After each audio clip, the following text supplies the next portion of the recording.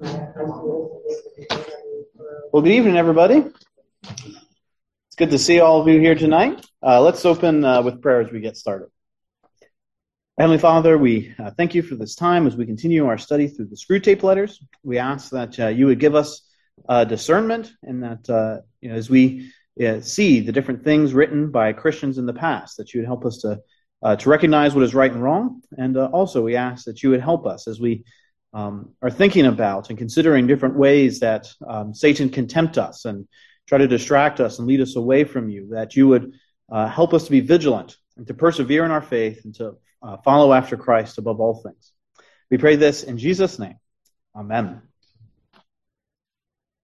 Well, as we move now into letters 5 and 6, you'll see a little bit of Lewis's historical context coming out when he starts to talk about this great war that's going on, especially early on as the European War, because he's writing this before the United States has gotten involved. And so in talking about World War II, it really is a European conflict at that point. And that's going to come up again and again throughout these letters, and that's just what's going on during this time period. And so he incorporates that into these letters. But as we get into letter 5 today, there's two things I want to bring out from this letter. And the first of those is actually something that Lewis gets wrong. Lewis is, while he writes a lot of good stuff and he has things that he's helpful, there's also things that he's wrong on, and something that's a little bit, I don't know if I want to say unique to him per se, but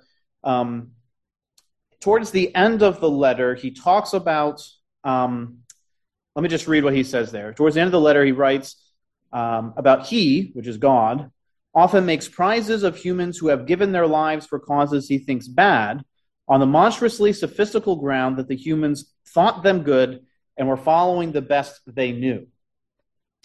Lewis also has a section in the Chronicles of Narnia in the last battle where he has a character who is part of the enemy and who worships and follows after the false god of this enemy country. But this individual person is a virtuous person and ends up with the good people in the afterlife afterwards. And one of the things that he has Aslan saying to this individual, no service which is vile can be done to me, and none which is not vile can be done to him, which is the false god. Therefore, if any man swear by Tash, that's the name of the false god, if any man swear by Tash and keep his oath for the oath's sake, it is by me that he is truly sworn, though we know it not, and it is I who reward him. And if any man do a cruelty in my name, then though he says the name Aslan, it is Tash whom he serves, and by Tash his deed is accepted.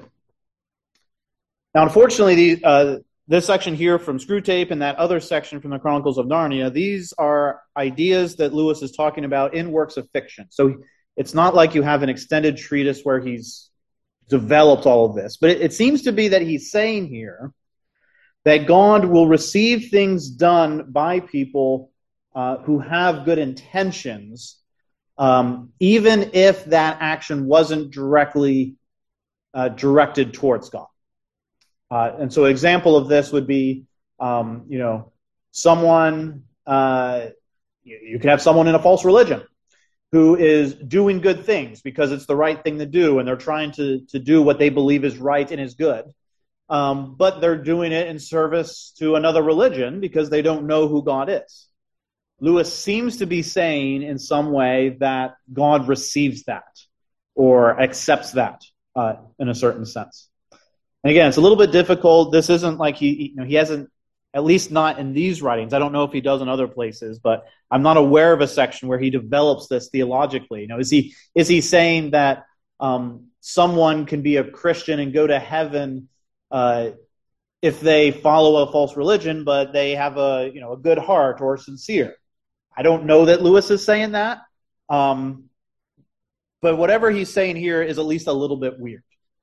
And so I want to clarify a little bit about what we say as Reformed Presbyterians about this issue of, can an unbeliever do things that are good?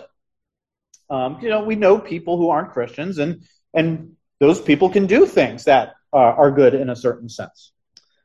But there is another sense in which they aren't able to do what is good, and I want to clarify a little bit what that means.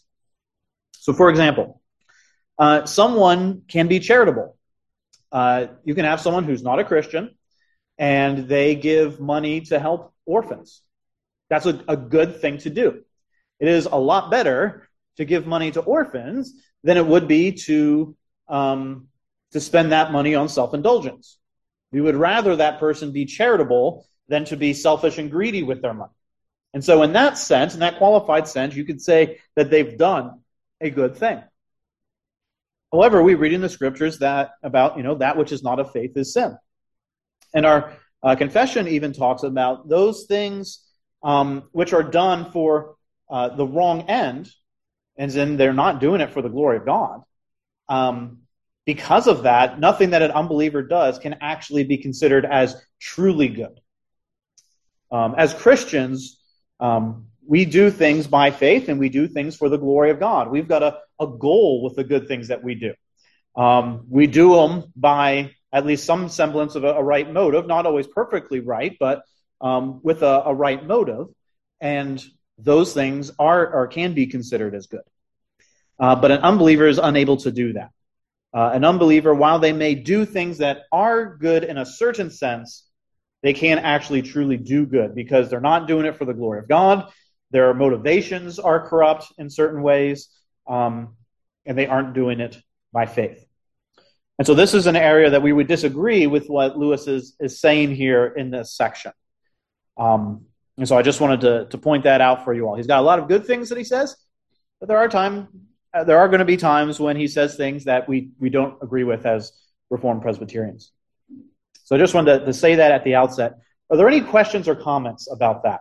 I'd like to Jeff. Stick up for Lewis, I guess. The very first of the book, he puts a disclaimer about Screwtape being a liar, that he lies, so we can't really. That is true. That is something we got to keep in mind. Screwtape is a liar. And so not everything Screwtape says should be taken as true or correct. The only reason I flag this is because I also know that Lewis writes about, says similar things in the Chronicles of Narnia, which makes me think that this is something of his mindset. As I said, they're coming out in works of fiction, though, so it's hard to make dogmatic claims about what somebody believes when the only times you're seeing that are in fiction works. But having it multiple times makes me think there's something there. So Sam and then Randy. So I've got a different edition. This is towards the end, page 23, letter 5. Yes. It's where he says he often makes prizes of humans who have given their lives for causes he thinks bad on the monstrously sophistical ground that the humans thought them good and were following the best they knew. Yeah. Randy, you had a question. Since he's an Anglican, what is their belief? So for Zoom, Randy's asking that since Lewis was an Anglican, is this an Anglican belief? I do not know. Now, among Anglicans, you're going to have a lot of diversity. Historically, Anglicans, you had a lot of Anglicans that were very close to Reformed theology, but then you started to have differences and splits, and even now today, you've got some Anglicans that tend to be more Reformed, but you've got, just as you have a wide variety of Presbyterians, you've got about as wide a variety of Anglicans as well. So historically, traditional Anglicanism, which would be closer to Reformed theology, this wouldn't fit with that. But I'm not sure with his time period if this would be something they believed or not. I will at least say, though, this is something that Christians have struggled with throughout the ages in terms of how do you view unbelievers. You've got unbelievers who can do great, good things in a certain sense. You've got unbelievers who can be incredibly philanthropic. You've got unbelievers that can run hospitals and orphanages and all these kinds of things. And so how do we view that? That's something that Christians have struggled with how to understand that for a long time. And so I'm not going to bash Lewis over the head for this. I just want to point out that this is something that traditionally in Reformed theology we would disagree with him on. So, any other questions or comments on that? Hopefully I helped clear things up a little bit instead of muddying them, but if I muddied them, you can come ask me about it later. All right. Second thing I wanted to bring out in this letter, and this is something that Lewis is now, as World War II is being introduced and starting to talk about wars. Actually, in the same paragraph as that section, but towards the end,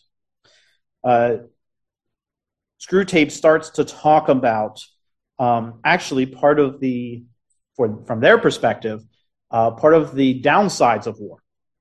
And so he talks about how disastrous for us is the continual remembrance of death which war enforces. One of our best weapons, contented worldliness, is rendered useless. And so here we see a contrast being introduced between death and contented worldliness. And I think we've talked about this before at some point. I can't remember if it was in the context of the Screwtape letters or a different class or lesson, but in talking about the importance and the role of death. Death reminds us of our mortality. It forces us to think about the question of what happens after death, and that necessarily leads to the questions of afterlife, God, right and wrong, and what is my standing before God. This is why Ecclesiastes 7 talks about it's better to be in the house of mourning than to be in the house of feasting. Because being in the house of mourning, that's reminding us of death, and the righteous person or the wise person will see that and contemplate how we're all going to die in the end. People talk about there's only a couple sure things in this world, death and taxes, right? And our world doesn't like to think about death. Our world likes a contented worldliness, and Satan likes a contented worldliness, because death forces us to deal with those questions. And so here Screwtape is talking about, well, yes, war can bring out terrible things in human beings. There's a lot of atrocities that can be committed in war. And you can, there's a lot of opportunities for temptation on individuals within that context. But there's also, from their perspective, a bad side to war, which, Christians or people will think about death. You've got that proverb, no atheists in foxholes. At that moment, they're realizing that they know in their heart there's a God. They've been suppressing it. But once you start to have to face that question about what happens when you die, it becomes a little bit harder to suppress some of that sometimes.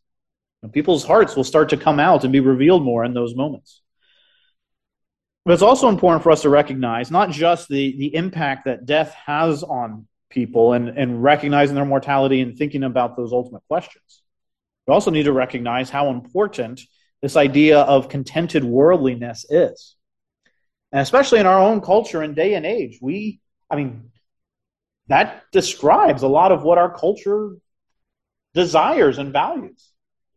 So worldliness, it's focused on all these things in this world, money, entertainment, all this stuff.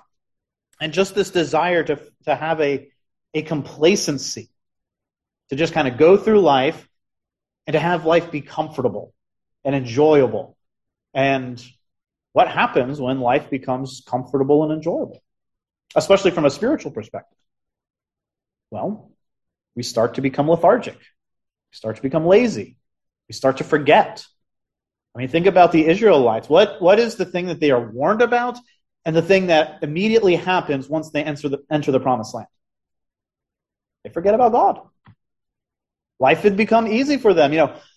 In slavery and bondage and all that suffering, what are they doing? They're crying out to God, and God's like, I hear you, I'm going to answer. But as soon as God brings them out of that and they get into the promised land and they get comfortable, it's like they just forget. They reach a contented worldliness, and that results in a lethargy towards spiritual things. Lewis actually writes to a friend of his in the 30s, talking about some of these ideas in his own life about just how terrible the war is going to be, and how much suffering there's going to be, and things like that. But he makes an interesting comment. He says, I dare say for me personally, it has come in the nick of time. I was just beginning to get too well settled in my profession, too successful, and probably self-complacent. I mean, this is Lewis talking about himself here. A lot of Screwtape is kind of autobiographical for him. The reason he can talk about the way that Satan tempts Christians is because he's been tempted in these ways. And he recognizes life was getting easy. He was becoming complacent. And the war had an effect to wake him up to that. He needed to start paying attention to this stuff. Yeah, Jeff. As a historical point, Lewis was actually fought and wounded in World War I and had a friend get killed in World War I. So he's very well aware of the tragedy of war. Yeah, Lewis served in World War I, was wounded, had a friend killed, and when World War II came around, he knew what it was going to be like. Also, can't remember. I think it was in letter 6. Yeah, in letter 6, when he's talking about the anxiety and fear of the candidate, or the person that's being tempted being called into service. Lewis was actually right at the edge of eligibility for that, so he could have been, again, talking about himself there a little bit also. Any questions or comments about letter 5 before we move on to a couple things in letter 6? Any questions or comments? Yes, Sue. In the last paragraph, it says, the enemies human persons have complained by him being God. The suffering is essential. Yeah, that's great. I'll read that for Zoom. In the last paragraph, the enemies, which is talking about God, the enemies, human partisans, have all been plainly told by him that suffering is an essential part of what he calls redemption. I mean, right there, he's not quoting the Bible, but he's stating what the Bible says very clearly. And this is something as Christians we forget about a lot. We have been told plainly by God, we're going to suffer in this life. Sometimes, in America in particular, Christianity can often be sold as your best life now. Come to God, have enough faith, you're going to make money, you're going to be healthy, your problems are going to go away, all these things. That's not Christianity. Christianity is, this is your worst life now. This is as bad as it's going to get for you. Because what's next? Heaven. God. Being with him forever. And there's still suffering in this life. Jesus says that in many ways. We're going to be persecuted. There's going to be suffering. We have to pick up our cross and follow him. And so as Christians, suffering is not something that should surprise us. But we should see it as an opportunity to grow in our sanctification, in our relationship with God. And that's very often why God brings it into our lives and how God uses it in our lives.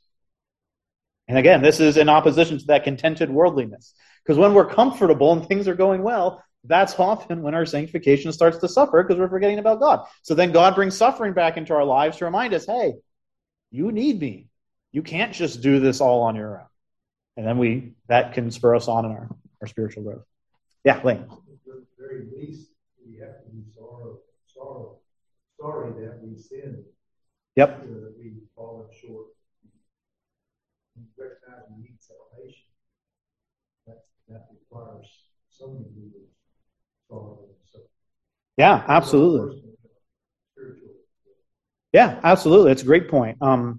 For Zoom, bringing out the aspect that even just salvation itself requires suffering because of the fact that we're repenting of our sins. We're grieved by our sins. It's not physical suffering per se, but that spiritual aspect of the difficulty and pain and hardship of wrestling and recognizing the fact you're a sinner and you've grieved God and offended him. Yeah.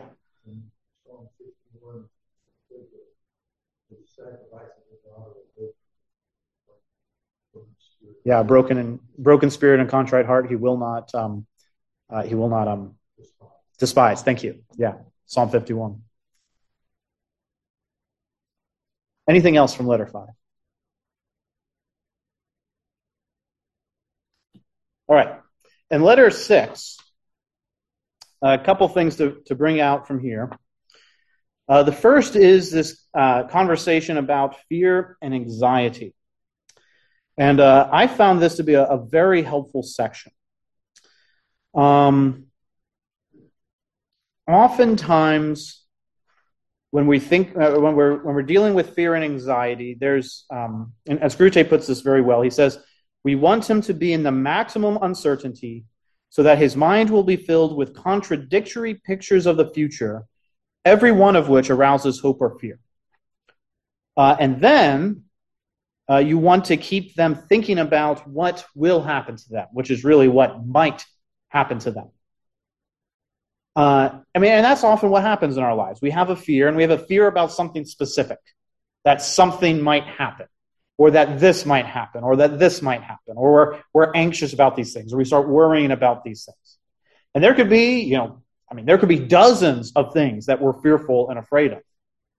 And one of the things Screwtape says is, don't let him think about that it's actually contradictory for all of those things to happen, but keep him constantly thinking about those things.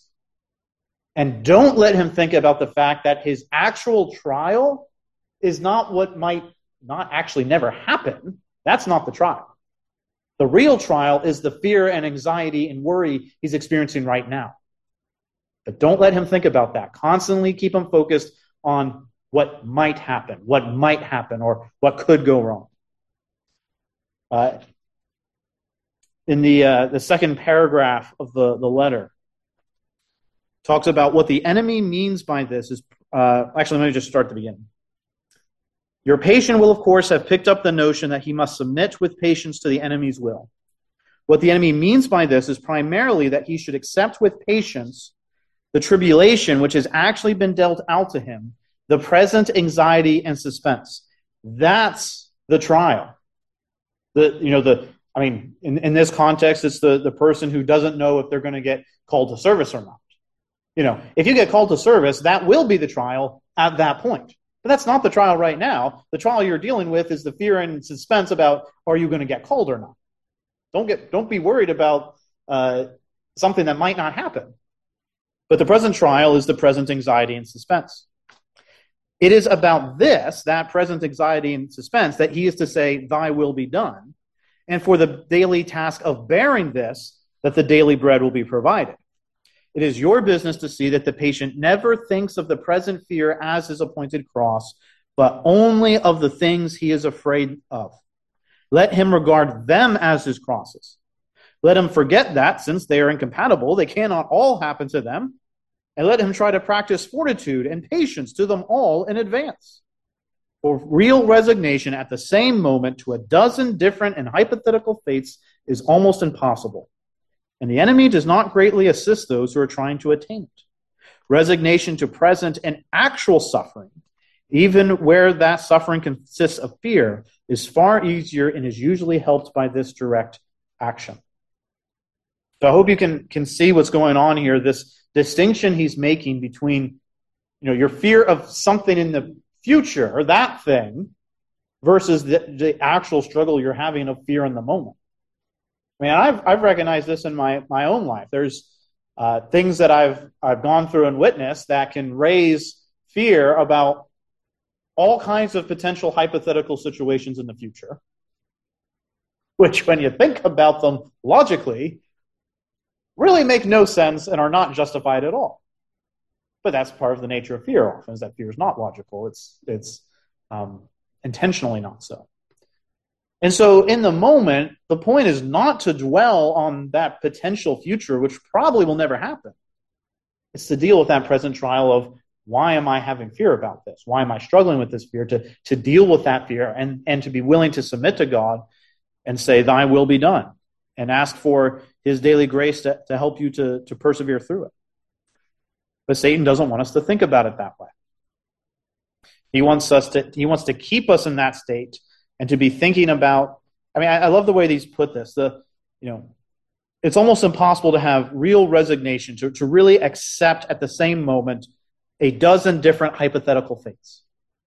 That's so often what we try to do. When we think about relying upon God's grace or things like that, or trusting Him, sometimes we struggle with it because we're asking God to help us with something that actually isn't the real problem. And the real problem is the fear and anxiety we're going through in that moment instead of all these hypothetical futures. So I found this to be a very helpful distinction. And for us practically, one of the applications is we need to instead be focusing on what is happening now. This is, an application when Jesus is talking about worrying. He says, sufficient for the day is its own trouble. You've got enough trouble today just dealing with your fear and anxiety about all the potential trouble for tomorrow. Don't be worrying about that trouble. Focus on today's trouble. Look to God for help in dealing with that now. That's the real trial that is going on. Any thoughts or questions on that? You sing that last quote. Is that the same one as Jesus says, don't worry about tomorrow, we'll worry about stuff? Mm-hmm. Yeah, I can't remember. I can't remember if it's in the exact same section or if it's maybe talked about in two different gospels. But yeah, it's the same idea. I like that because it's just saying, don't worry about it. Tomorrow will take care of itself. Yep. Tomorrow will take care of itself. Yeah, Sue. Where do you draw the line though in preparing for things? And something simple, the sidewalk. So, thinking and worrying that children could fall and doing all it, not let it get to a state where. Yes, that's a good question. Preparation for things that could come. Where's the difference? Yeah, that's a really good question. For Zoom, question is, so what's the line between, this needless worrying about the future versus being prepared and recognizing that there's things that need to be prepared for that you have to think about ahead of time. The first thing I'll say is that I think a lot of this is why wisdom is important and why we should seek after wisdom and ask God for wisdom to help us to recognize the difference at times. Because sometimes it's hard to know where that line is. I think another part of it is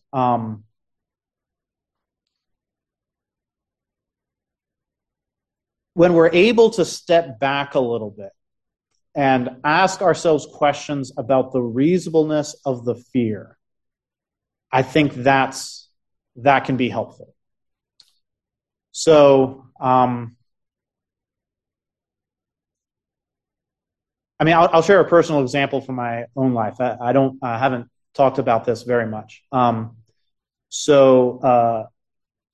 a family I used to live with that their son lived with us, and he passed away in the middle of the night, and we found him the next morning. And so my experience was that people die who are young randomly, unexpectedly. And in response to that, my brain would go into a state of fear that this could happen to anybody at any time that I knew. Now, you take a step back and you think about it logically, you start to realize, well, that's not normal. That doesn't just happen all the time. In God's providence, it did happen this time, but that's not something that happens every day. It doesn't happen to you every single day. And so part of my battle and struggle, and obviously this is much more complicated than, for me than just this.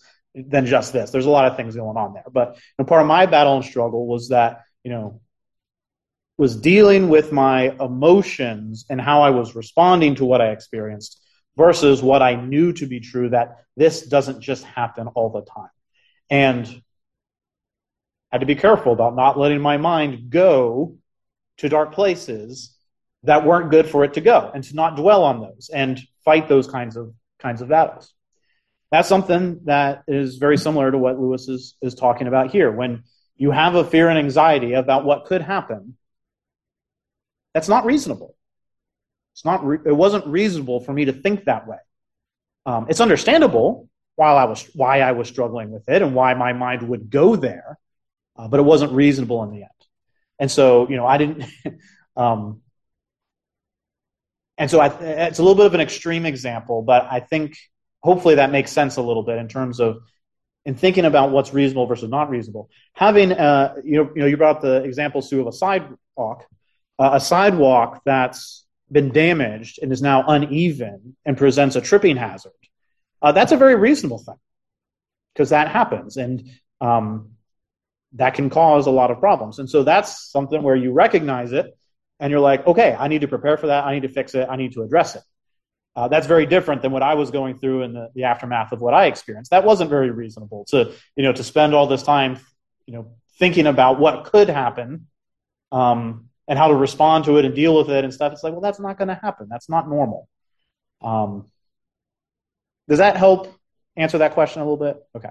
Yeah, Lane. Also, says do not be anxious. So I think that once you're concerned, once you're concerned, it gets over into that anxious. Yeah. Where you're seriously worried about it. Just take over your life. Yeah. That's very good. Lane's bringing out that when Jesus says, not to be anxious, that can be a helpful guardrail in terms of, you can see something, you can be concerned about something. But once you start to cross that line is that once you start to get into that realm of being anxious about it all the time, where it's dominating your thoughts and it's dominating everything you can think about and it's affecting the rest of your life, that's when you're crossing over a line there. Yeah. What Randy was saying about Matthew 6:34, therefore do not be anxious about tomorrow, for tomorrow will be anxious for itself. Sufficient for the day. Yep, Matthew 6:34. Yep, what we were talking about earlier, sufficient for the days it's trouble. Yep. Any other comments or questions on this? Yeah, Terry. My experience has been that fear is almost like a camouflage and doubt underneath of that thing. But the fear is so consuming, you don't even see who's operating. Yeah. Terry's bringing out that fear can often be a camouflage for doubt, and unbelief. That to use the example of the guy who may be called to war. Well, part of that fear of going to war may be fear of death. And what's the fear of death about? Well, maybe doubting, God really saved me, or that God's really going to take care of me, or that God's not going to, take care of my loved ones afterwards if I end up dying in battle and things like that. And that's an important point when you're dealing with fear and anxiety to start to get down to the root issues of what is it that's causing this fear. And especially, there can be a variety of causes, but especially when it's dealing with those issues of doubting God or not believing God, things like that. Those are really important. We need to address, and that is often what fear is about in the end. Yes.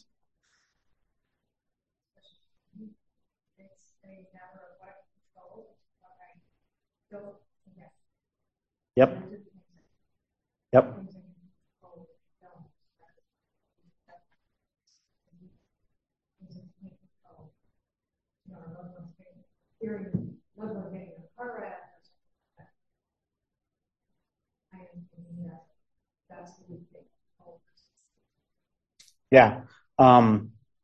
For Zoom, making that distinction between that often for fear can often be about what we can control and what we can't control. What we can control, we're not afraid about because, we all trust ourselves to a certain extent. But once it's something that's outside of our control, that's where fear often starts to really get a hold of us. And I think that connects with what Terry's saying as well, that the solution in many ways to fear is to trust in God, which is why fear not is, if I remember correctly, the most common commandment in the entire Bible. Fear not, fear not, fear not, fear not, fear not. It's almost always told to God's people in a moment of trial and struggle and difficulty where they're supposed to be trusting God. And he says, don't be afraid. I got this, to put it colloquially. But that's something we struggle with all the time. It's very common. Yeah.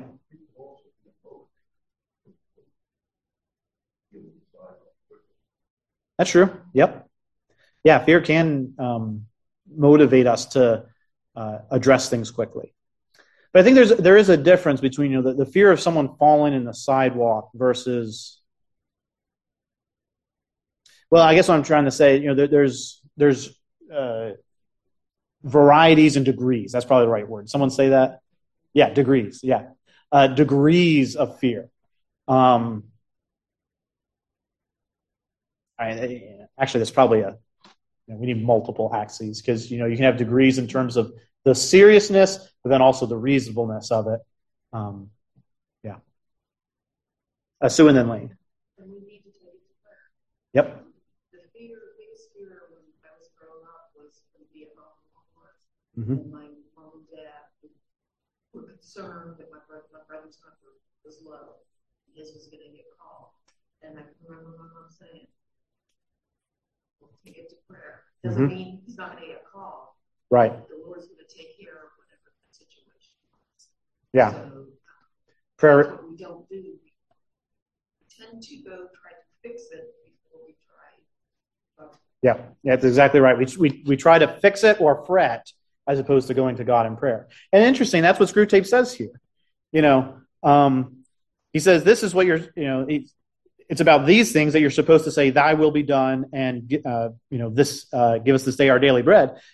Screwtape quotes two prayers, Jesus' prayer in the Garden of Gethsemane, and then he quotes the Lord's Prayer. That's what Christians are supposed to be doing about these particular things. But he tries to distract us and get us fretting about other things. And part of what he's talking about here is recognizing the right thing to try to address. We can pray about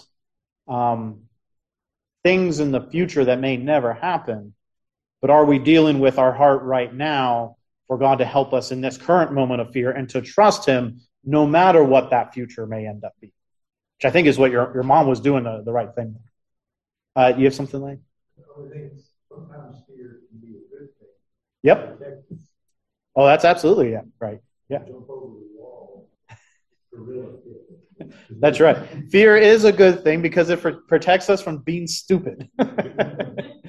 I had a lot of, I like to think of it as healthy fear as a kid, and many of my friends did not have healthy fear, and that's why I never broke a bone, and they did.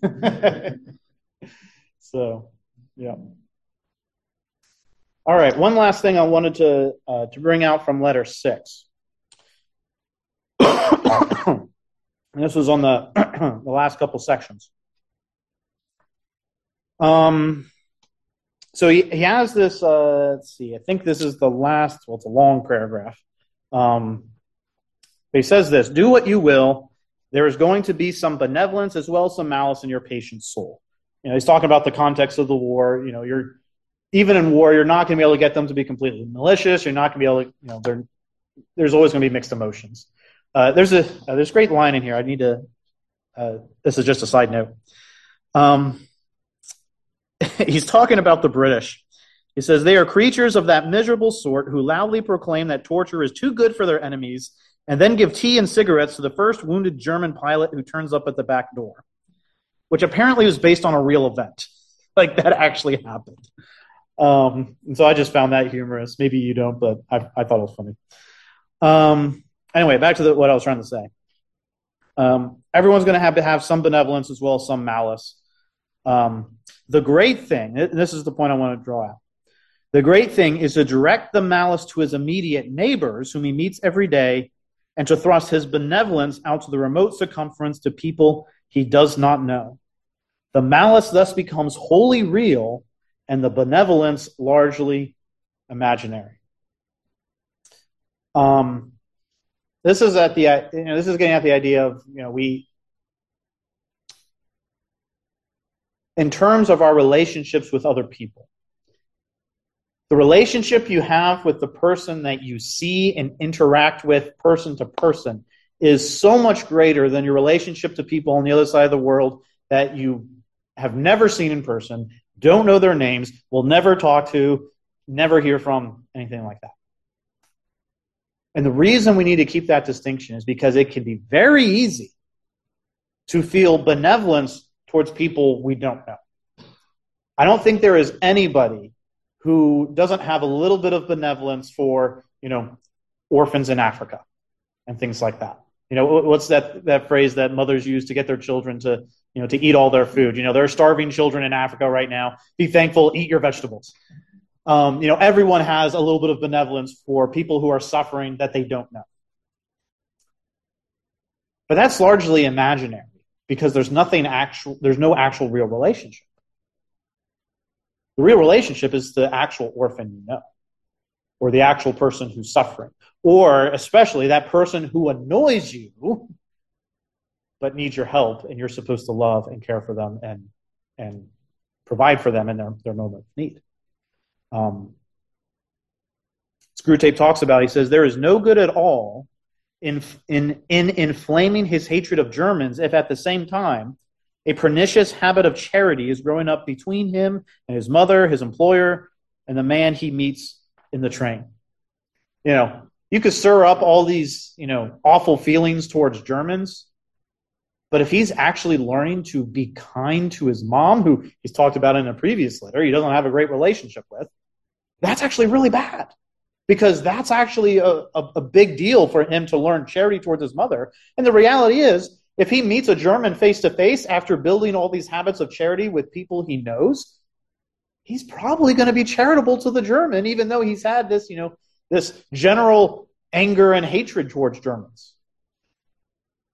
And so that's something that often we can think we are good and kind and charitable people because we have these benevolent feelings towards this anonymous blob of individuals we don't know. But the important thing is actually the relationships, the in-person relationships we have of other people. And then he talks about the human being as this concentric circles. You have his will, then his intellect, and then his family or a fantasy. And he goes on to talk about you must keep on shoving all the virtues outward till they are finally located in the circle of fantasy, and all the desirable qualities, which is, of course, all the bad things from our perspective, all the desirable qualities inward into the will. What he's getting at here is, you want all these good things that he thinks he's supposed to do, kindness, love, mercy, push that out of his inner being until it's only being applied to people he doesn't know. And constantly encourage them to harbor anger and hatred and malice, all those things towards people he does know. That's actually getting to the heart of the person, as opposed to this, this realm of fantasy of people he never interacts with. And so this is something that's important for us, is to recognize that, and I want to be clear as well. This does not mean that we shouldn't have benevolent thoughts about people we don't know or things like that.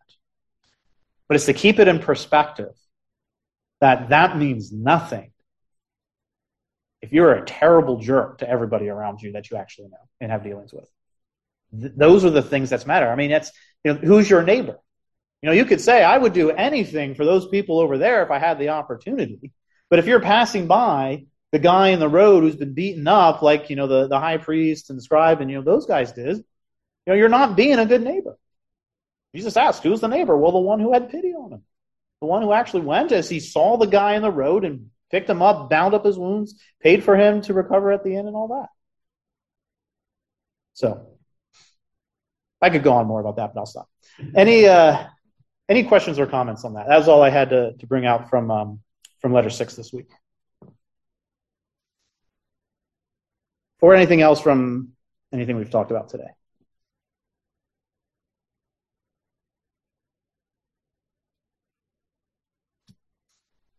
All right. I want to go ahead and ask if there's any prayer requests that anyone had.